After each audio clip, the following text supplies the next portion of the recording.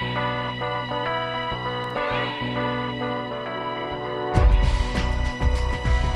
professional advice with a personal touch, consult F.L. Fuller Landau, Chartered Professional Accountants and Business Advisors. Click on flmontreal.com.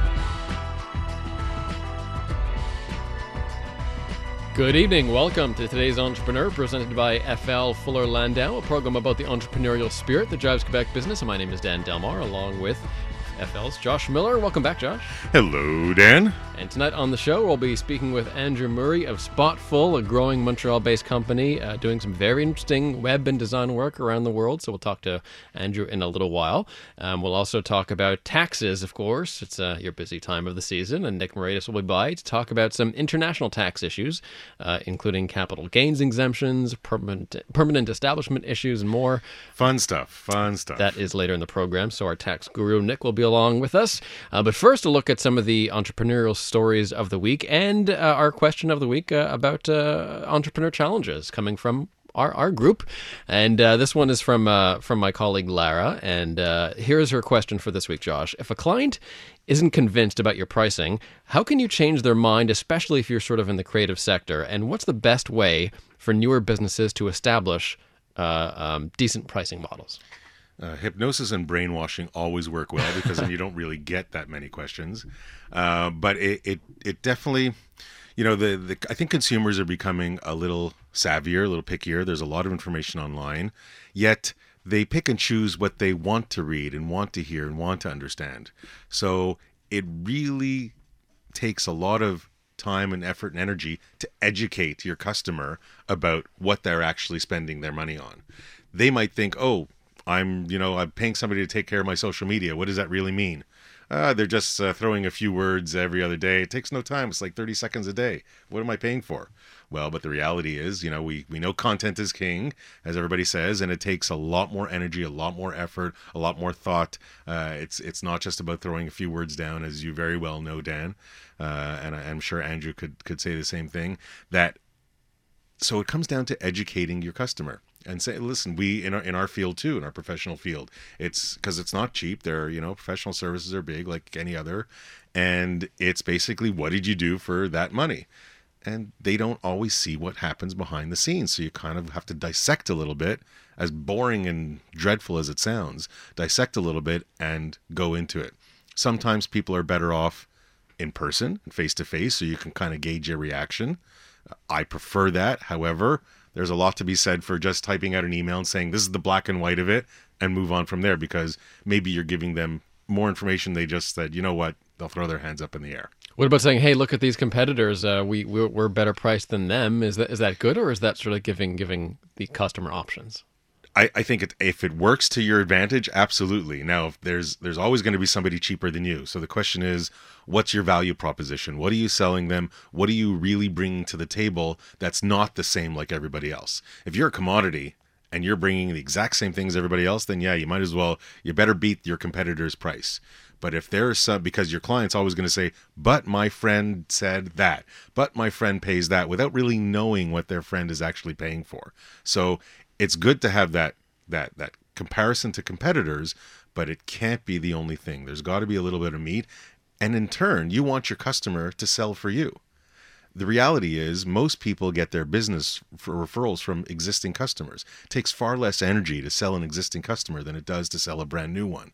So let them understand what you do. Let them see the value that they're bringing, that they're quote unquote happy to pay for the service. And then they can be properly educated and sell kind of your product or your service to their friends. So it can actually work very much to your advantage and in a bit of a business development mode if you answer that question properly.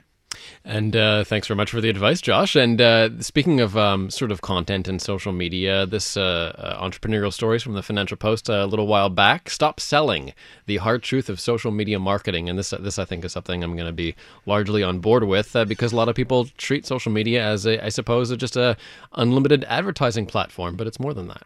It is. And I think today, people don't necessarily buy from a social media ad, but you can get visibility. You can brand yourself. You can create that look and feel that you're trying to portray of your business. But if you're going to go and boost your post because you're trying to sell a seminar and somebody, I'm not so sure that's working today. But if you want to have your look and feel resonate with the group or similar group of people, then yeah, that can work well in social media. But to actually use social media to sell, I'm not so sure that really works anymore. And I'm not the guru. You might actually be more the guru than I, Dan, in that. But I'm not so convinced. We get so many posts and so much information overload through social media, whether it's Facebook or LinkedIn or Twitter or Instagram or what have you. And I'm just not so sure that I'm clicking there to go buy something. Now, if it was a video that I'm watching and there's some in-video transaction that I want to click on, that's a whole other story. That'll be great. But we'll hear more about that later when we talk with Andrew from Spotful. For sure, and content strategy is important. You want to sort of, these days you have to give your customers added value to visiting the store or the Facebook page, and pushing the sales job on them is not necessarily the most effective strategy. As we said before, you have to create the why. Why is somebody going to walk into your store? Why is somebody going to buy your product? Why is somebody going to enlist or join that membership or get your service? There's got to be a reason why, whether it's social responsibility, whether it's it just happens to be fits a need because nobody else out there is doing it and it's unique, whether it's just some crazy off the cuff thing that somebody says, I need that because nobody else has it. But the reason, you have to create the why. We've said it so many times on the program. It applies online just as it does apply to bricks and mortar. The battle over trademarks between Sleep Country Canada and Sears, what could we learn about that dicey issue? I think it's just a question of making sure your trademark is actually, making sure your tagline, your name, whatever you want is actually trademarked, because you never know who out there is going to take advantage. Sleep Country, had, the best sleep, I don't even remember what it was, but Sears used a similar line that Sleep Country had. Now, Sears is technically much bigger, regardless of the fact that they're going to fall soon, I'm sure. Editorial comment. But Sleep Country, who's had this line out there forever, said, you know what? I don't care. I trademarked it X number of years ago. I'm going to go with it. Now, it's not just a question about trademarking it. It's a question about how long have you had it as trademark, how comfortable it, how often is it used. There's got to be a number of factors that go into it before you can argue or win your injunction, if that's what you're actually going to do. Bottom line is, people think of protecting their intellectual property. People think of protecting their software and their I guess whatever they spend their shred credits on, all the development, but people don't necessarily think of protecting their tagline. People don't necessarily think of saying, I got something so catchy, why don't I protect that? And that you can trademark. I'm not a lawyer, not a barrister, I'm not a solicitor for most things, but if you don't protect that catchy line that you're going to be using for decades, then somebody else will come and grab it. This is an interesting startup in the health sector. They are basically allowing you to see a doctor without leaving work. This is, I was just waiting for this. I mean, there's the evolution of the health field is quite something. Online convenience, we hear about it, we talk about it so often. Now it's come to the health sector, and it's not that it's not been there for a while, but it is still fairly nascent in its lifestyle creation, call it what you want. And this is great. I know people are going to be a little skeptical. How the hell are you going to diagnose something through your mobile data? However, you can possibly do some basic stuff. I'm not feeling this. They can take pictures. They can take a video of whatever they need to take a video of so the doctor can see. It might be censored or privacy data or what have you.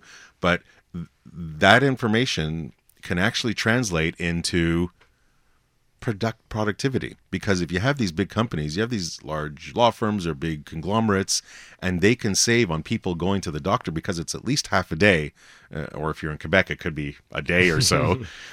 We won't go into that. Years, maybe. A couple of years. Then it can actually even be more productive. So maybe it's worthwhile for companies to get on board and say, hey, you know what? We'll get a package. We'll let our employees join this, and at least it's basic coverage so that if there's some brief thing that they can check, then they can save a lot of time. Real quick, I like the story. Why are bonuses not always the best way to motivate employees? Because money doesn't drive people all the time. It's very simple. So what does drive people? It's going to be different with everybody. But you have to know your people and drive them. Maybe it's time off. Maybe it's a weekend away. Maybe it's a full fur coat. Maybe it's a ride in a helicopter for a day. Who knows? Recognition. It's just basic recognition, but money does not drive everything. Certainly not today. Thanks very much. And coming up, we'll chat with Andrew Murray of Spotful. That is on the way. And, of course, tax advice toward the end of the program. But first, 7:15, CJAD 800 traffic. Here's Kira. For professional advice with a personal touch, consult FL Fuller Landau, Chartered Professional Accountants and Business Advisors. Click on flmontreal.com. Welcome back to today's Entrepreneur, inspiring stories from outstanding business people. Dan Delmar and FL's Josh Miller with you. And Josh, we can make the show completely about Montreal startups in the tech sector if you wanted to. And here tonight is another example of that. It's absolutely amazing. It's a city that is filled with that. Between that and the gamers, it's a lot of fun. Welcome, Andrew Murray of Spotful. Welcome to the program, Andrew. Thanks very much, guys. Happy to be here. So, first question is the easiest. What is Spotful? Tell us what this company is all about. Yeah, of course. So, Spotful is a technology company that provides tech for video publishers to be able to embed any type of web functionality inside of shareable video. So any type of functionality that a business or a video blogger depends on, like e-commerce, signups, Google Maps, whatever it happens to be, we're able to support that in video and send it viral. So instead of, like an ad over a YouTube video, this is an app really within the video. That's right. Yeah, we focus on being able to weave kind of functionality and really kind of conversion and growth right into video storylines. Can you give a bit of an example, like where somebody could see that I'm watching a video and I'll click on something to make it happen? Yeah, absolutely. I mean, we work with pretty much every type of company you can imagine, from insurance to travel to the music industry. So you can imagine you're watching a great video blog of your friends in Brazil. Well, we've got technology to enable you to kind of click on that location and see really like the Expedia booking engine that will get you there in that moment during that experience. So we're completely focused on weaving kind of that moment of transaction, I guess, or a commitment into a video storyline. Now, how long ago did this start? Like, where did this idea come from? So Spotful's been in business now for about 4 years, about 3 and change. We actually started in the art space. I'm from Halifax, and I used to volunteer quite a bit on arts boards and with galleries, events, stuff like that. And something I noticed was that they were, publishing a huge amount of video. And the first version of Spotful was an experience where you would be able to tour a gallery or see an artist talk or something like that, and actually reach out and click on a piece of artwork sitting in the background, and access the artist's story, understand like where the inspiration came from, like the background of that piece, and ultimately buy the painting. When it came out of the tank, the first version, Spotful could support end-to-end transaction inside video. And that was really exciting for us. It was kind of a happy accident in many ways. And the business sort of grew from there. But your background has nothing to do with software development or anything like that. No. You're a neuroscientist. A background anyways. That's right, yeah. So when I was building the first version, when we were kind of collaborating on this project, way before it became a company or a business, Spotful was a side project, and I was studying neuroscience, doing my master's at Dalhousie, and my focus was on human learning and behavior. So I was really interested in how human beings connected with one another, how memories got formed and lasted. And so Spotful's original sort of architecture and interactions were based around real conversation. And I believe, and our whole team really gets beyond the fact that that's why it works. How did your training guide the business? I'm curious because it seems like we're trying to get more convenience out of our tech, and even just a couple extra clicks is a couple too many sometimes. Yeah, absolutely. I mean, it's like Josh was saying in the intro. A lot of the content that we see now, we know that content's king, and that's become very real for businesses, for every type of media publisher, right? Whether I'm an Instagram star, an influencer, or I'm a travel company, video is currency. But there's so much of it now, and Spotful's been built around the fact that we have to gain a certain respect for our customer, our audience, give them the ability to interact, understand the attention graph, and kind of build to that. So, in interactive video, there are a lot of body bags along that road. There are a lot of people who have attempted what we've built, and have failed, right? when we kind of drill down on the reasons why this is working today, I think that the fundamental reason is respect for that audience and respect for the publisher. Build something in the way that people want to consume. And I believe you said it to me in an off-air interview, sell it and it will come. When we come back from the break, we'll look at the first few days of Spotful with Andrew. We're chatting about Spotful with Andrew Murray on today's Entrepreneur Tonight. For professional advice with a personal touch, consult FL Fuller Landau, Chartered Professional Accountants and Business Advisors. Click on flmontreal.com. This evening, we're chatting with Andrew Murray of Spotful. This is a tech company that puts apps and technology embedded into the video, so you can watch a video and interact with the product at the same time. And when you're talking to Andrew, and he said he started about 3.5, 4 years ago, but when he started and he went to go sell, it was maybe a little bit before this product actually existed. So Andrew, maybe you can kind of fill in the gaps or tell us that story and how you kind of lived by the sell it and it will come. Absolutely.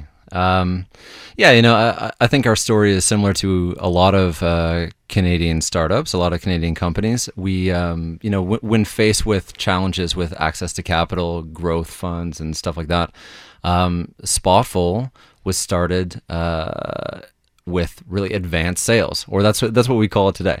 So we had a great kind of PowerPoint deck, some awesome sort of animations of what the product would look like. Of course, that was at a point where we had proven that we could do what we were going to do, and we immediately went to customers. There was no ramp up. There was no, okay, let's build an executive summary and let's get a great business plan together. That was never like a train of thought that entered into like our company. It was like, look, we know we can do this. We know that it could look like that if we had a couple great customers behind this. Let's go talk to them. Was it tough getting through the front door at first? I mean, it's a brand new product. There weren't too many people out there that were doing this at the time, I don't believe. Josh, I don't really remember. I don't remember having a huge amount of trouble getting in there. I think, if you're motivated, you've got something that you're really excited about, there's not a lot of people who can turn you down, who can kind of shut down the volume on that. So we wound up in a lot of great rooms, telling a story that we really believed.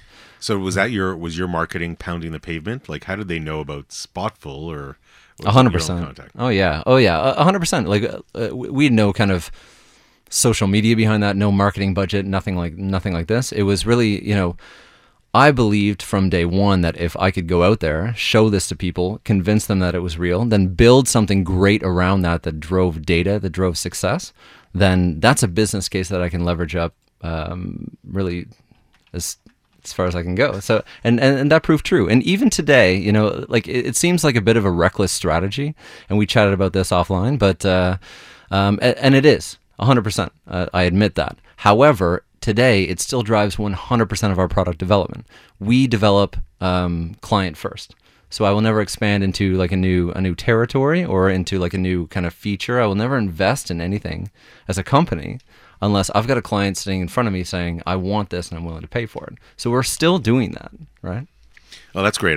Certainly there might be other marketing initiatives that have kind of taken their own lead on your social media, but we'll talk about that when we come back from the break. And of course, you need a team around you to make sure these get done. So we'll chat about that as well. Also, some tips on international taxes as we are in the month of March, leading up to, of course, the big deadlines. But first, at 7. For professional advice with a personal touch, consult FL Fuller Landau, Chartered Professional Accountants and Business Advisors. Click on flmontreal.com. 7:35. Welcome back to Today's Entrepreneur, a program about the entrepreneurial spirit that drives Quebec business. My name is Dan Delmar, along with FL's Josh Miller. And another example tonight of a very interesting tech startup here in Montreal, Spotful. Andrew Murray joins us, and this is a company that produces video content, and more specifically, interactive video content. So unlike those ads on YouTube that are sort of popping into your face, this is actually part of the content, so you can really dive into your videos. It's super interesting, and certainly the amount of information that you might be collecting as people are clicking on must be huge. I know, Dan, we've spoken about big data, Internet of Things before on the program, but I'll kind of turn to Andrew and say you must, over the last little while, be collecting a huge amount of this, what they call big data. Absolutely, guys. It's a completely new data set. The media space has really never seen this before, and that's what excites us and a lot of our clients. And that can simply be explained by the fact that when we report and measure data, it's not in terms of just a video. The video has become a platform. It's become a website, right? So when I come back to you as a client and tell you what your data looks like on that video, I'm not reporting views, engagement, or like time spent. I'm going way beyond that. I'm telling you actual page views. I'm telling you engagement rates that are in the 40s, 50s, 60s%, right? And I'm telling you actual in-video conversion. So I can tell you, how many signups or transactions that video was responsible for. When you went into Spotful to begin with about 3.5 years ago, did you think it would spin off such a great amount of data? I don't know. It was abstract. We were doing advanced sales, right? We were having a great time. We were getting this out there, and yeah, of course. I mean, at some point, we envisioned building a platform around it like this, where people can manage it and see it. But what we're seeing now is bigger than what we ever thought. So the fact that you have more conversions than YouTube in terms of people interacting with the content, why is the product a more evolved version of what's on YouTube right now? Is it because it's sort of a very interactive, immersive experience? Yeah, kind of, Dan. I mean, like it comes down to the actual user or the audience's experience. How do you want to buy something? Do you want to if I'm going to buy a ticket to a Rihanna show, right? I'm going to buy into her tour, but I get engaged into that idea through a music video. Do I want to click on an annotation in that video in order and cut the audio, the visual, and link out to a flat catalog where I'm seeing, my different options? Spotful has introduced an opportunity to actually make that buy a part of your viewing experience. It's not intrusive. It's not breaking anything down. It's actually bringing you closer to the publisher. And that's why I say, the platform has been built fundamentally on this idea of respect for the publisher's goals and respect for the audience's experience. And I think that both sides of the coin really demand that today. Now, technology obviously plays this huge role in it. Has it changed since you started? I mean, it must be moving so rapidly. How do you keep up? How do your developers keep up? And at what point do you trigger, we better kind of change a certain platform or a certain look?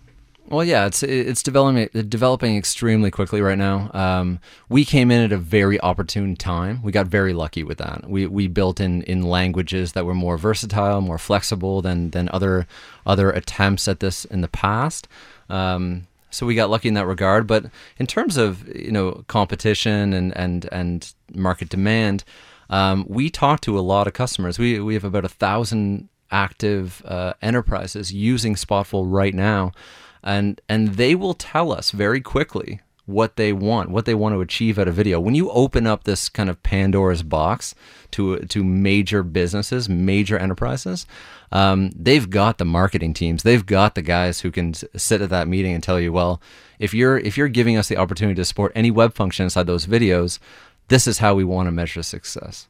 And we will, we're committed to coming to the table to make that possible. Do you do that in a proactive way, or you just basically, your customers are reaching out to you saying, no, we want more of that?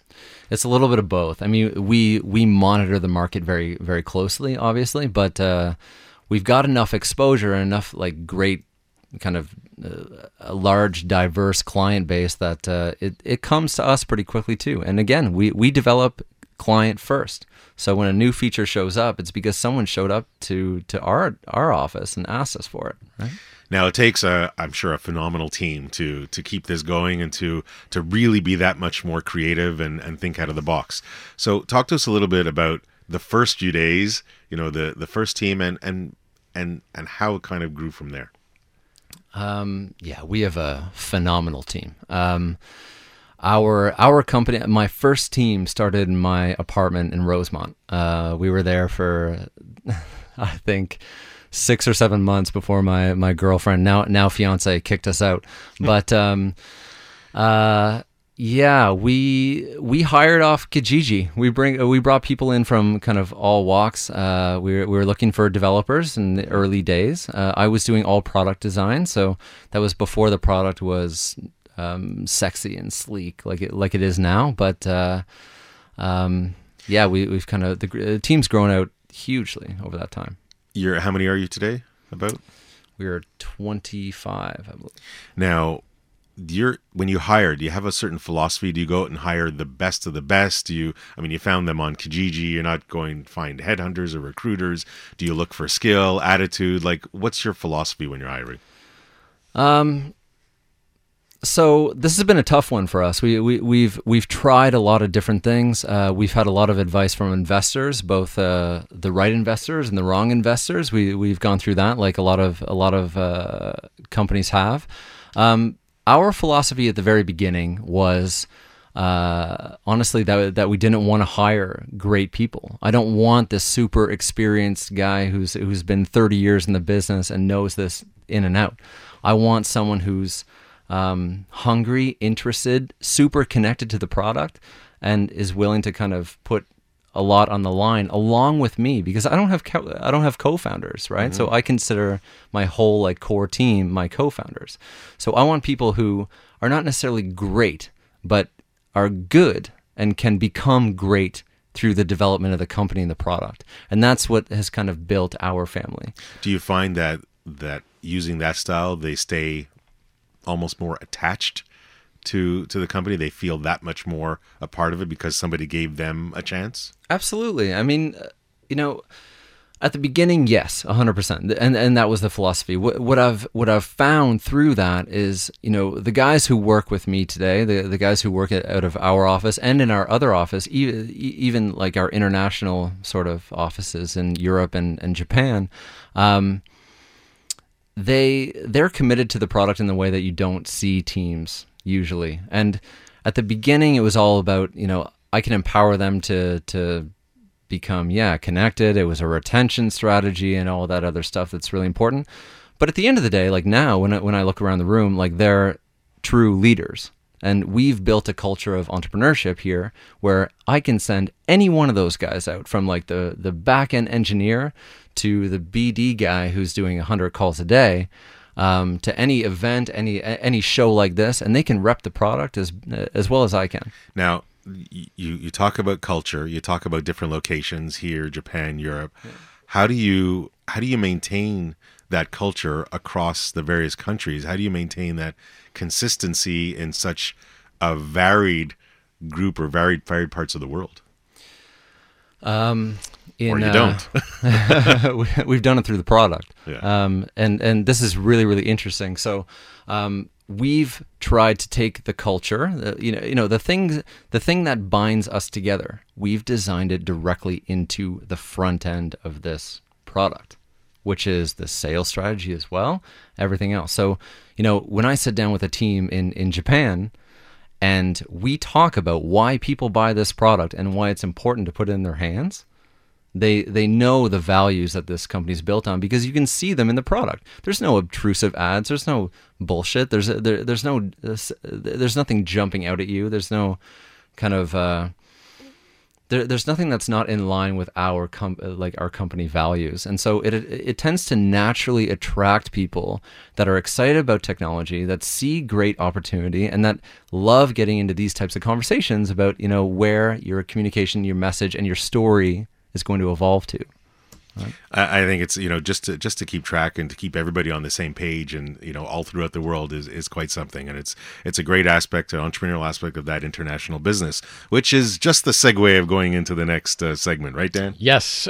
Permanent establishment issues. You taught me what that was 5 minutes ago, Josh. Capital gains exemptions and more. Nick Moraitis, tax partner at FL, with some tax talk that is coming up. Plus, Andrew's one piece of advice for today's entrepreneur on the way. But first, 7:45.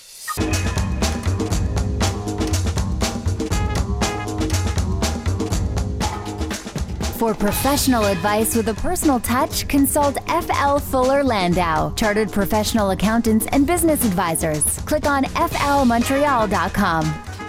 Welcome back. Inspiring stories from outstanding business people. Dan Delmar and FL's Josh Miller with you. Andrew Murray of Spotful is our guest this evening, and Andrew's one piece of advice for today's entrepreneur is on the way. But first, some tax talk. Nick Moraitis is here, tax partner at FL. Of course, it's that time of the year, and time to talk about international taxes. Welcome back, Nick. Hi there, Dan. And, we were just before the break, we were talking with Andrew and how he has locations, not just here, but Europe and Japan. And I'm sure, Nick, that, and we only have 5 minutes. I'm sure you can talk for 2 hours and 5 minutes, but I'm sure there's a lot of challenges that entrepreneurs need to know when they have their businesses and their operations scattered throughout the world. And this becomes a little bit more tricky when you're looking at Andrew's line of business where it's software, it's applications. That can sell anywhere in the world. And the governments today are trying to figure out how to tax these products that are coming in anywhere out of the world.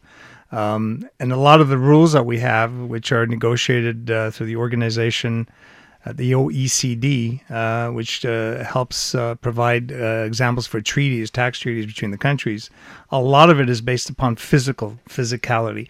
Where is your office located? Well, if it's located in country A, well, then country A will tax whatever you do in that office. If you have a plant, a mine, that's countries can understand that. But what if you have an app and it goes anywhere? And I, as a consumer, go onto the internet. How do you tax Google? They don't have to physically be in Canada. They can be on the moon, from what I understand. If you they might use be satellites, they may very well be. So how do you tax that? And that is an enormous battle. Because and that's what we're trying to figure out. So we know that where my website is not a place necessarily that you're going to tax. Where my website provider is, not necessarily. Where my servers are usually is where they're going to look to say, okay, there's that server. Presumably, it's doing something other than just storing data, which is an out. You don't tax that. So it becomes very complicated. And when you're setting up these foreign places, it's very easy to say, I'm going to open up an office in Japan. It's going to be owned by myself here in Canada. Whatever that Japanese entity is going to do, it's going to produce results. You will pay tax in Japan on that entity. But what if you don't need that entity per se there? You can subcontract to some people who will act in the way you want them. They could be market developers. It can be just software developers. But the sales to all your clients, your 1,000 clients that you were saying, is happening here somewhere. Or it's happening somewhere else. Again, on the moon perhaps. How does Canada tax that? And that's the draw here with international taxation, with this cloud business that I call. It's not those fluffy white things as a kid that made animals when you lay back on the grass. We look at your gray hair. Yeah, well, that's the problem. I had a lot of trepidation coming in here talking about something that escapes me and listening to you guys before. What about the people also, the people that are on the ground? You were kind of alluding to it. That must also really play a big role in what their ability is to work to conclude. Well, then, and this ties in with international. You're usually looking at where are you taxing? What profit are we taxing? We can have people all over the world in little offices, and you can tell them, listen, your job is to do this from 8 to 5, and we're paying you X, and the entity that you're working for is going to make a profit of Y. But the real income that these firms are generating is off the sales coming off from wherever. That profit, that intellectual property, is where? It's sitting where? Who owns it? It's located in which jurisdiction? And then what usually happens, Josh, and in international planning, if you're going to be in Japan, and Japan is a high tax country, well, I want to keep my profits down low, so because it doesn't make sense for me here in Canada. But where's that intellectual property coming from? Who's going to tax it? Do I put it on the moon because there's no taxation on the moon? If I can figure out a way to do that and get the money back here into my pocket, that's what we will do, and that's part of the international plan. And so that's why it's nebulous here. No, it's definitely a gray zone. When we come back from the break, we'll talk a little bit more on the permanent establishment and of course how it affects if you sell your business. Yes. For Canadians, if you sell your business, how do you make sure you can get the most out of the capital gains exemption? Plus, Andrew Murray's one piece of advice for today's entrepreneur is next. For professional advice with a personal touch, consult FL Fuller Landau, Chartered Professional Accountants and Business Advisors. Click on flmontreal.com. We'll have Andrew's one piece of advice for today's entrepreneur on the way. But first, Nick Moraitis is with us, tax partner at FL, talking about international tax issues. And Josh, why don't we start with you have a business to sell perhaps, and you sell it abroad. How do you maximize the return? And I think that's the thing. You start off in one jurisdiction and the business grows. Andrew's a great example of that, and it kind of goes beyond the borders. But ultimately, you're not keeping it forever. You're ultimately probably going to sell it down the road. The question is, how do you minimize that tax? How do you get that capital gains exemption if there's all different moving parts in different parts of the world? Well, we've discussed it on this show before. Capital gains deduction is available for entrepreneurs who sell the shares of a qualifying business. And one of the qualifying business requirements is that you're conducting business in Canada.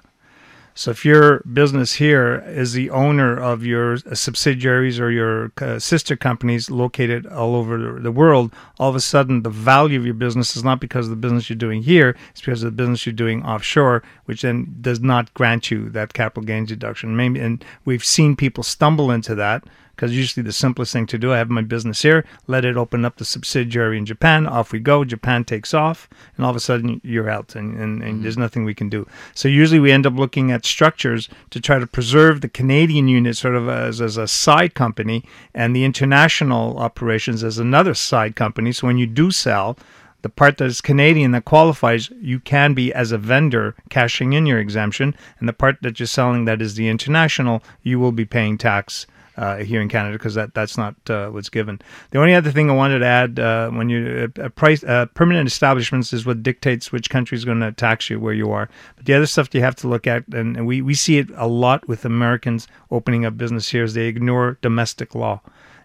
Just because we have a very rigorous legal system here doesn't mean that where you're going to has the same laws here. So consult with your advisors. The other thing we're finding is if they can't get you on income tax, they will get you on sales tax, or VAT, the value-added tax that 150 countries around the world have. And that's what they're really trying to get at least that way the consumer is going to be paying something to buy something off the internet, and that's what they're attacking. And they get very, very nasty if you've been escaping. And I think, Josh, you've lived through some experiences. They can be very, very nasty. And the final element that we'll mention is if we can't get you on income tax, they can't get you on sales tax, they'll call whatever it is that you're paying in between companies for the rights to access licenses or fees or management. They'll change it and they'll call it something else that they'll be able to tax. So if you're paying a management fee, we call it a royalty, and I can tax a royalty here in Canada where it might not be able. It's international in the field that Andrew is in. Very exciting, very tough, but that's something to keep in mind. Just before we get to your one piece of advice, Andrew, neuroscientist, software developer, how did you deal, or how did you personally start understanding all this complexity in your own business, or do you leave it to the professionals? Just quickly before we get to your last piece. It's a reoccurring issue. You have to leave it to the professionals. Don't ever try to extend yourself into your zone of kind of weakness in order to try and fill in those gaps. That is foolish. That's ridiculous. I've seen a ton of people do it. I've seen myself do it many, many times. It's the biggest mistake that any entrepreneur can make. So now that we finish on that thought with you, let's turn to, we're in the last moment of the show, and ask you, Andrew, what would be your one piece of advice for today's entrepreneur? Especially Canadian entrepreneurs, I would say, the biggest thing is know yourself, know what you are actually trying to get out of your company and your project and your business, your startup, if it's at that level. I think we're asked very often as entrepreneurs in the early stages, investors will sit in front of you and say, what does this company look like in 5 years? What are you trying to do here? Is this an exit play? Is this tell me about this. We never have answers for it because we always think it's BS. Drill on that, dig very, very deep, and figure out what the answer is for you, because it will change a million times. And if you don't lock it early, you can lose track of it. Thanks very much, Andrew Murray of Spotful, for dropping up by this evening. We appreciate it. My pleasure, guys. Thanks to Nick as well, tax partner at FL. And next week on the show, Josh, we'll talk to a guy who I've interviewed just organically here at CJD, Jesse Herbert from Oopsmark. He's an inventor. This is the guy that built the bicycle wine rack. The bicycle wine rack. I know. Jesse Herbert, yeah. Next Monday at 7. Don't forget to listen to past episodes of Today's Entrepreneur at flmontreal.com. Click on the community section, and we'll see you next week. Good night.